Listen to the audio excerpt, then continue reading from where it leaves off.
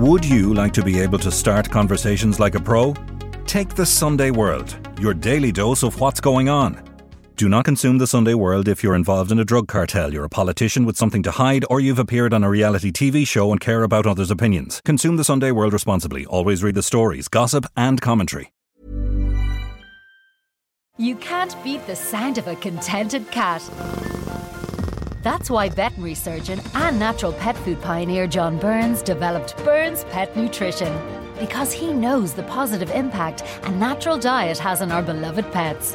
And our premium cat food is designed to satisfy even the most finicky eaters. For natural, no nasty, wholesome recipes, choose Burns Pet Nutrition. Available from veterinary clinics and all good pet shops across Ireland. Hey, I'm Ryan Reynolds. Recently, I asked Mint Mobile's legal team if big wireless companies are allowed to raise prices due to inflation. They said yes. And then when I asked if raising prices technically violates those onerous two-year contracts, they said, "What the f*** are you talking about, you insane Hollywood ass?" So to recap, we're cutting the price of Mint Unlimited from $30 a month to just $15 a month. Give it a try at mintmobile.com/switch. $45 up front for 3 months plus taxes and fees. Promo rate for new customers for limited time. Unlimited more than 40 gigabytes per month. Slows full terms at mintmobile.com. Crime World with me, Nicola Tallant, is coming to your town with live shows across the country. We're taking to the road with promoter MCD. We'll be in Dolan's of Limerick on May 3rd and in Belfast's Limelight on May 17th. Then it's on to Cork at Cypress Avenue on May 18th and finally Galway, where we will perform at Monroe's on May 19th. For tickets, check venue websites. Omerta, the sacred secret code of the underworld. But what happens to those who break it? In early October 2022 came the dramatic yet not entirely unexpected news that Jonathan Dowdall would be a state witness in the upcoming trial of Gerry Hutch. The former Sinn Féin councillor and owner of a successful electrical business was already a familiar face to those of us who follow Irish crime. Along with his dad, Patrick Dowdall, he was jailed in 2017 after being found guilty of torturing a man he met on the trading website Dundeal, who'd agreed to buy a motorbike off him. The details of the crime, which included waterboarding, were utterly shocking, especially given his once promising political career. But that particular episode was about to pale into insignificance thanks to his decision to give evidence against one of Ireland's best-known criminals, the Monk. There were whispers, of course, that Dowdall had been asking about the State Witness Protection Programme, but many wondered if he'd really go through with it. Such a massive betrayal in a world that works and depends on omerta, the code of silence, first favoured by the Italian mafia. Of course, you never talk. And you absolutely never cooperate with the police. But it would seem Dowdall was so desperate to get himself and his dad off the hook for the Regency shooting, where David Byrne was murdered by a 5-man squad of assassins in February 2016, that he was willing to offer up information that could help prosecute Gerry Hutch. And as part of the deal, he and his family would disappear to another country willing to take them and never to return. This is the story of Gerry the Monk Hutch, from his early days as a young hoodlum through to his astonishing acquittal in the Special Criminal Court. How did this quiet-spoken man from the North Inner City become one of the most notorious figures in Irish criminal history? How did he end up on trial for murder, and why did he walk free? It's a story about blood bonds, bitter feuds, and shocking betrayal. It's a story about the changing face of Dublin and about the pursuit of justice in the courts and on the streets. The Monk is a 4-part Crime World long read, produced by Ian Mullaney and read by me, Nicola Tallant. Part 4, Trial of the Century. Opinion is mixed about whether Dowdall is intensely naive or possibly a bit stupid. Or maybe it really was the only course of action he felt he could take in the circumstances. But you'd have to wonder how familiar he was with the Irish Witness programme, which is fairly small time, not to mention controversial. Because of a lack of legislation, the system is almost entirely self-governed by the Gardaí. First introduced here as part of the investigation into Veronica Guerin's murder, it's estimated about 20 to 30 people are currently in the programme, including some families. And as Joey O'Callaghan can tell you, there have been serious concerns about the way it's run.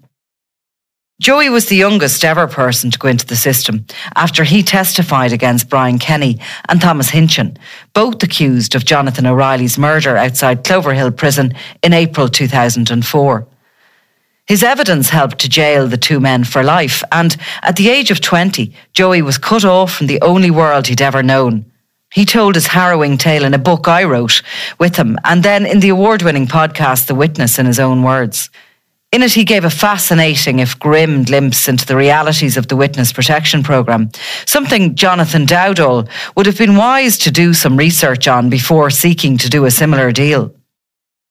But perhaps he and his family felt the alternative was far worse. To get an idea of what lies ahead for Dowdall once he's released from prison, I spoke to Maynooth University lecturer Aaron Hart Hughes, who is in the middle of completing a PhD about the Irish Witness Security Programme. He explained the significance of the lack of legislation around it, the European recommendations that are being currently ignored, and the difficulties it causes for the judges, the witnesses, and the accused. Where there is secrecy, inevitably it creates suspicion.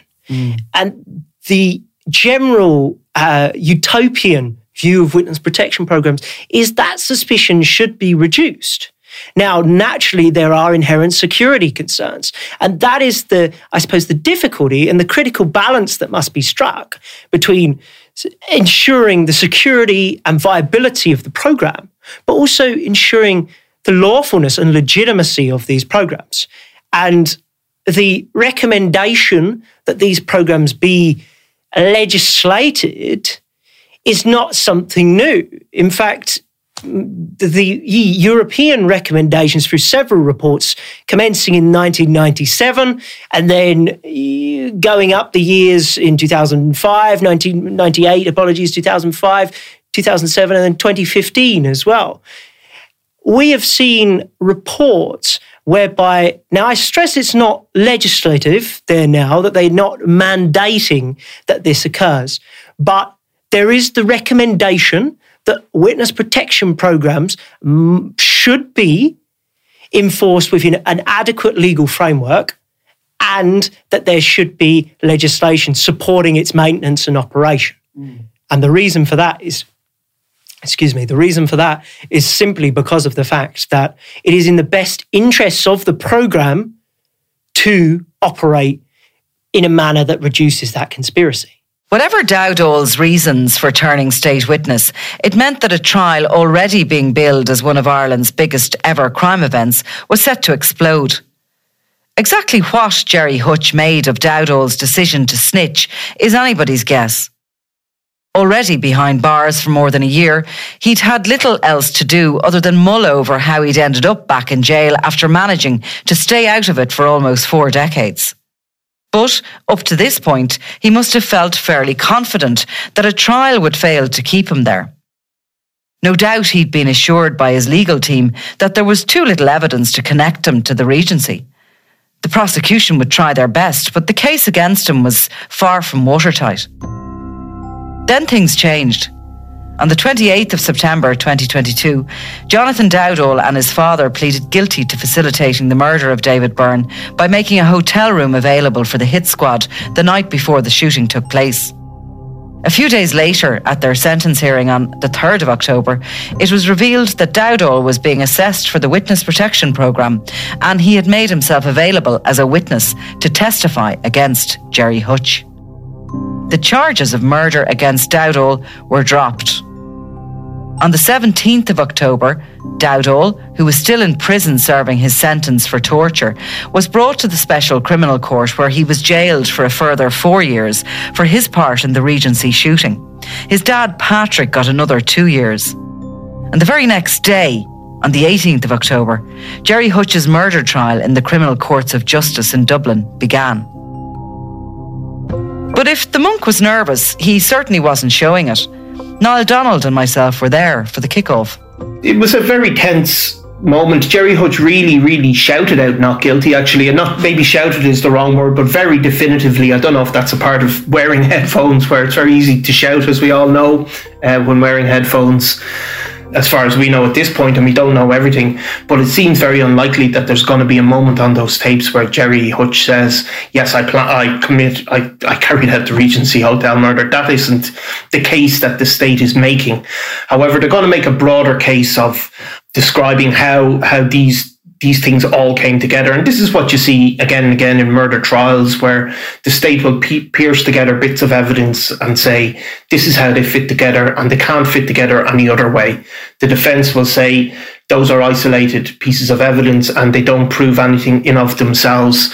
So it's going to be a long and complex trial, but there will come another big day in court. Will be the day that Jonathan Dowdall comes in and acts as a witness, because he has to act as a live witness. He has to be cross-examined, and I think that will be a blockbuster moment. It took 52 days for the three-judge court to hear 140 witnesses, which included 8 days straight of Jonathan Dowdall. Evidence included long sections of the 10 hours of secret recordings from a car journey the monk took with Dowdall to the north. Other technical evidence included dramatic CCTV footage, and 27 National Surveillance Unit officers were called to give eyewitness testimony. There were times it offered a fascinating glimpse into the underworld of Irish crime and one of its most enigmatic figures. But, like most court cases, there were also days upon days when it was deadly dull. Like several other journalists, I sat through a lot of it. Billed as Ireland's gangland trial of the century, there were certainly times when it all felt quite tense. Of course, much of that was down to Sadie Byrne, the mother of murder victim David. For almost every single day of the trial, she sat in the main body of the courtroom with one of her daughters by her side. You couldn't miss her, with bright blonde hair and an oxygen tank feeding a steady stream of air into her nose. She always made sure her presence was felt. About a month into the proceedings, however, she was forced to miss a few days when her mother, Maria Shine, died at the age of 91. The funeral at St. Nicholas of Myra Church on Francis Street in the Liberties was huge. A former fruit seller on nearby Thomas Street, Mrs. Shine had 13 children, 41 grandchildren, 69 great-grandchildren and 10 great-great-grandchildren. It's quite the family tree. As well as being the grandmother of the Regency Hotel victim David Byrne, Mrs. Shine was also grandmother to Fat Freddie Thompson, who's currently serving a life sentence for the murder of Daithí Douglas in 2016, a killing that's been attributed to the Kinahan-Hutch feud. Another grandson, David's brother Liam, was named in the High Court as leader of the Byrne organised crime gang, a subsection of the Kinahan organised crime group. He's been living in England since his brother was killed, and it's not thought that he returned to Dublin for his grandmother's funeral. Back in the courtroom, sitting alongside Hutch throughout the trial, were his two co-accused, Paul Murphy of Cherry Avenue Swords in Dublin and Jason Bonney of Drumnye Woods, Portmarnock, also in Dublin. Both pleaded not guilty to participating in or contributing to the murder of David Byrne by providing access to motor vehicles on the 5th of February 2016. Unlike Hutch, they were out on bail and arrived at the courts each morning just after 10 a.m. They were often spotted in the cafe together, eating a packed lunch and waiting for the afternoon session to begin. It was clear relations between all three co-accused were good, despite their circumstances. In between court proceedings, they would chat and joke amongst themselves, impervious to the attention they were getting from the main body of the courtroom. And there were lots of staring eyes, not just from the media. Small groups of transition year students were herded in at various times by community Garda officers to have a look at just how our justice system works. While students of criminology also often popped in to check out how the trial was progressing. There were also the ordinary citizens who liked to sit in and witness for themselves rather than just read about what was happening each day. One woman I spoke to about halfway through the trial was Breda Clerkin, who got a bus from her home village of Newtown Butler in South Fermanagh at 8 a.m. She told me how it was her second time to make the journey and that she'd been quite shocked when she saw Gerry Hutch at first, that he'd changed a lot since all those photographs that are in the newspapers of him were taken. A retired account technician, she'd been fascinated by the world of crime since Joe O'Reilly's appearance on The Late Late Show almost 20 years ago. The Dublin man who was later found guilty of killing his wife Rachel at their home in the Knoll, North Dublin, after an exhaustive Garda investigation and sensational murder trial. I read everything now, all about the Kinahan Hutch gangs, Mrs. Clerkin told me. And I'll be honest, I feel a little bit of sympathy for Gerry Hutch. I know he was a criminal, but look what the Kinahans have done. They seem to be a whole different level. One thing she was spot on about was how Gerry Hutch has changed.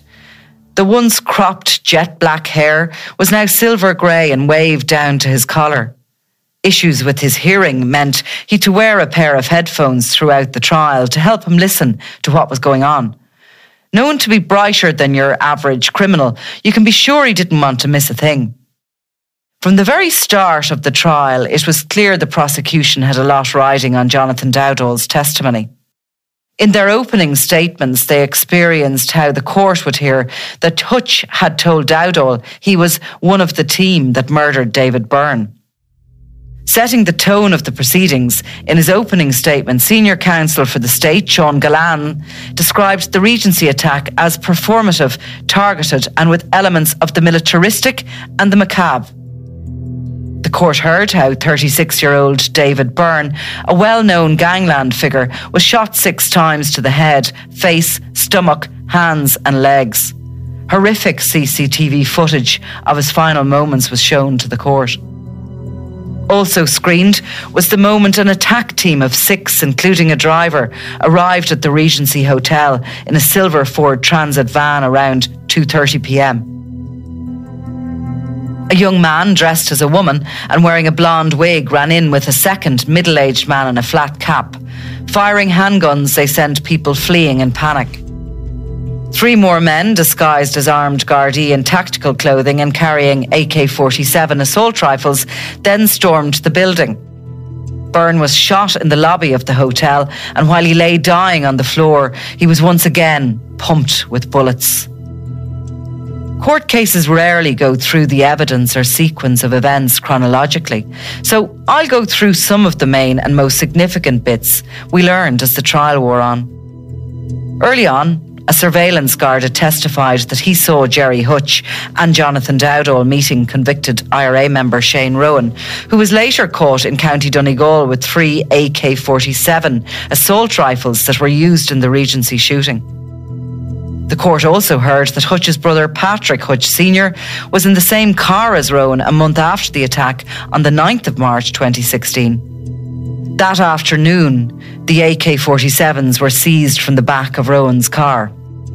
In mid-November, there was interesting, never-heard-before evidence about how the Hutch gang operated from Detective Superintendent David Gallagher, who's held various senior roles in the Gardaí, the most recent with the National Drug and Organised Crime Bureau.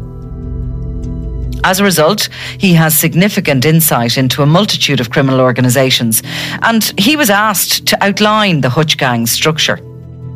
He described it as being made up of intergenerational familial bonds and close family associations, predominantly from the Dublin city centre area.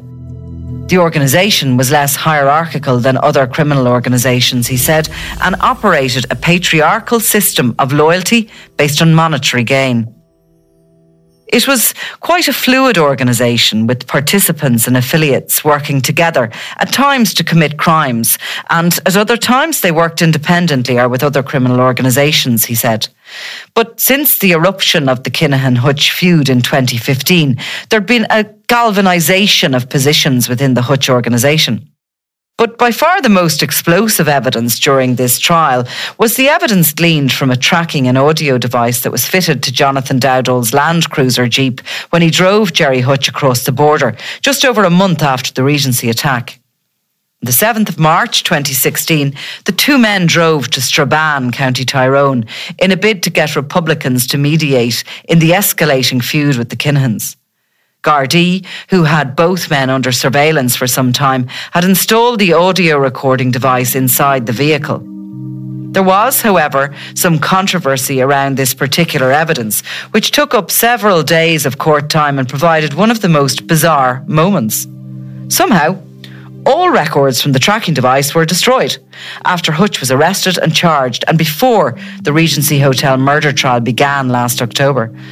Hutch's barrister, Brendan Grehan, senior counsel, said the destruction of the records was a real problem, and he stated that he did not accept the state's claim that it was done in accordance with the law. The following week, however, the court was informed that the Garda National Cyber Crime Bureau had conducted a fairly extensive search operation during which a securely stored desktop computer that had been listed for destruction had been examined. And there, they found a working copy of the recordings in question, and it was now available for examination. But then there were questions raised about the legitimacy of the tapes, given that the bugged Jeep drove into Northern Ireland for a large part of the journey, and how admissible they were in a court of law in the Republic of Ireland. The trial judges, Miss Justice Tara Burns presiding, who sat with Judge Sarah Berkeley and Judge Gráinne Malone, ruled that they would listen to the 10 hours of conversation between Hutch and Dowdall that were captured by Gardaí and rule on their admissibility later. On the 22nd of November, the court began to listen to the recordings, and as my colleague Niall Donald and I observed, if there was one thing that was certain after hearing them, it's that sitting in a car for 10 hours with Jonathan Dowdall must have been an utterly torturous ordeal for the monk. Jonathan Dowdall will give you a pain in the face, right? Yeah. He never stops talking SH1T. Yeah, well, I mean, being stuck in a car with anybody for 10 hours that keeps talking is tough. But I mean, it's clear anyway, they definitely didn't know they were being recorded. Definitely not. But I mean, Dowdall, like, there's bits of it that are important and of interest, but a lot of it is Dowdall's just general commentary. And he's a very showy person. He's obviously trying to impress Gerry Hutch. Yeah. He's talking about he did this and he did that and he put the heavy on this one and he did that. And, you know, he wouldn't come across as probably the brightest spark. No. But certainly attempting to impress Gerry and keep him. Yeah, and generally irritating. Yeah. Anyway, they started. But there were also important bits, including chats about the notorious former Republican criminal Pierce McCauley, who was jailed in connection with the murder of Garda Gerry McCabe. There was a conversation about effective bomb making and how wrecked Daniel Kinahan looked in photographs taken after the attack that were published in the Sunday World. They talked about how the gang was under huge pressure in the UK, and there was a rare embarrassing moment for the monk, who told how he was questioned by Gardaí at the airport after flying back into Ireland and declared they were clueless about what really happened at the Regency, going around like headless chickens. And yet there he was, being bugged while under surveillance. There was also an illuminating discussion about peace negotiations between the Hutch and Kinahan families, where the monk stated that the hitmen who tried to kill him in Lanzarote and those that shot his brother would have to go. He also explained to Dowdall how it was very hard to get involved where the Kinahans are concerned because it doesn't work. The messenger gets it. Hutch also mentioned 3 yokes and giving them as a present to the Republicans in the north. According to the prosecution, this part referred to the assault rifles used by the Regency attackers.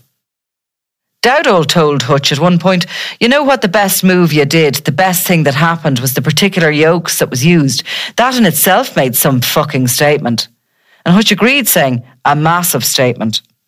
Rather sensationally, the following day's section of tape included criticism of Sinn Féin's leader Mary Lou MacDonald, where Dowdall complained how she'd failed to go to the funeral of Edward Neddy Hutch. "But yous were good enough to use Gerard for votes, yous were good enough to use for money," he moaned. As damning as the recordings were, it was difficult to ignore that the vast majority of them were taped in Northern Ireland. Many suspected they would not be allowed to have any bearing on the case against the monk. But on the 2nd of December, the judges ruled that the evidence was in fact admissible. The defence team then argued that dropping the murder charges against Jonathan Dowdall was an incredibly powerful incentive for him to give a statement against Hutch, which, they said, left it impossible for their client to obtain a fair trial if Dowdall was permitted to give evidence. But the judges ruled that his evidence was also admissible. And on the 12th of December, he took the stand. He got off to a pretty sensational start, declaring to the court that Gerry Hutch had told him that he and another man shot David Byrne at the Regency. Between his statement to the Gardaí and his testimony in court, he stated that he had met Hutch a few days after the attack in the North Dublin Park in Whitehall, and that Hutch had confessed that he and Mago Gately had shot David Byrne. He also claimed Hutch had been edgy after the publication of a photo of two of the Regency raiders in the Sunday World, and that he was worried that a lot of innocent people were going to be killed. He asked Dowdall to set up a meeting with the IRA so they could help broker a peace deal. The Monks' legal team didn't hold back in their cross-examination, however, accusing Dowdall of being a master manipulator and an opportunistic liar, that he was prepared to lie under oath, and that he had a fairly mixed relationship with the truth. It was an exhausting and at times intensely frustrating 8 days of evidence. As the recordings had revealed, Dowdall is one of those people who just doesn't know when to shut up. He was also prone to making some seriously ill-judged decisions. Take, for instance, the evidence that was included on his final day of cross-examination on the 21st of December. An interview he gave to Joe Duffy's Liveline show on the 9th of March 2016, when he rang in to claim that he was an innocent victim after the Gardaí raided his house in search of arms and ammunition. Joe, I'm well regarded in the north of city. Okay. I'm not involved in crime. After a short break for Christmas, there were a couple of more weeks of evidence, cross-examination and legal arguments. Finally, in the closing speeches on the 25th of January, the prosecution told the court that Gerry Hutch was one of two gunmen disguised in tactical gear who shot David Byrne in a brutal and callous execution in the midst of the complete carnage of the Regency attack and should be convicted of murder. They insisted that the recordings between himself and Dowdall showed that Hutch was the man in charge. His defence team, however, said that the case against him stood or fell on whether the Special Criminal Court can believe the evidence of a proven and admitted liar and perjurer.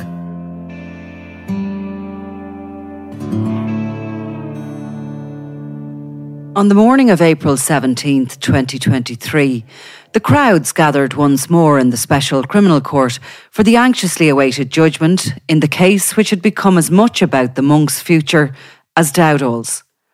The morning's proceedings were taken up in the three-judge court, finding his co-accused Jason Bonney and Paul Murphy both guilty of their roles in facilitating the murder by supplying getaway vehicles.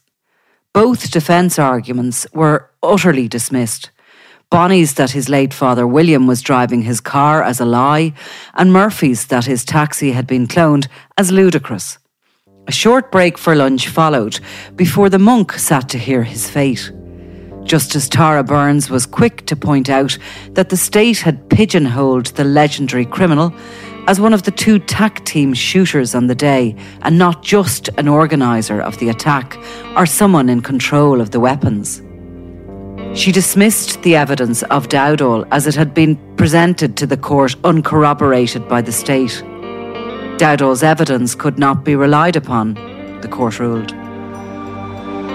And all of a sudden it was all over, with the two words "not guilty" ringing out across the stunned courtroom. Hutch nodded his approval and was quickly surrounded by his celebratory legal team. The Byrne family made a slow exit out the door, sitting initially outside the court but quickly gathering and leaving without commenting to the waiting media. Amid dramatic scenes, the Monk stood in the foyer of the courts, gazing at the wall of cameras outside.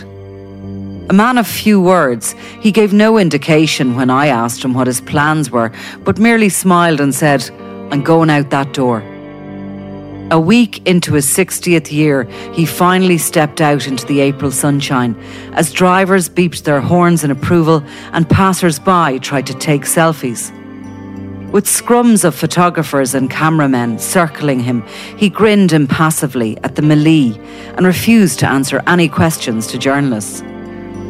And then he was gone, driven off in a taxi back into the heart of his beloved North Inner City, where family and friends welcomed home their godfather. Just like his nephew, Patrick Hutch, who'd also walked free from the Regency murder charges, the monk had achieved the impossible and won back his liberty. In Limerick prison, Jonathan Dowdall must have heard the news and realised that the game was up, and he'd spend the rest of his life running scared from all those he'd betrayed. And 8,000 kilometres away, in the sun-soaked paradise of Dubai, others were watching too, and weighing up what the monk's victory meant. Lightning rarely strikes twice, let alone 3 times, and while the fate of Christy Kinahan and his sons Daniel and Christopher Jr. has yet to be decided, the writing is literally on the wanted posters, where a $5 million reward tempts all who know them. The story of the Regency Hotel and the bitter feud between 2 families is not over yet, but who could have guessed such dramatic final scenes would play out on the streets of Dublin in the close of one chapter? What lies ahead is more than any good scriptwriter could imagine, and a sure sign that truth is often stranger than fiction.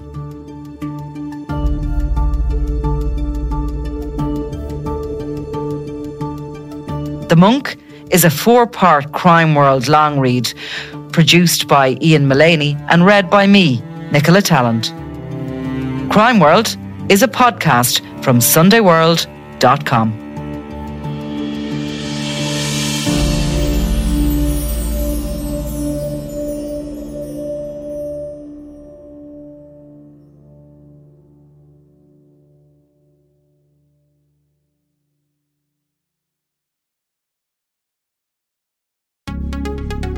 Would you like to be able to start conversations like a pro?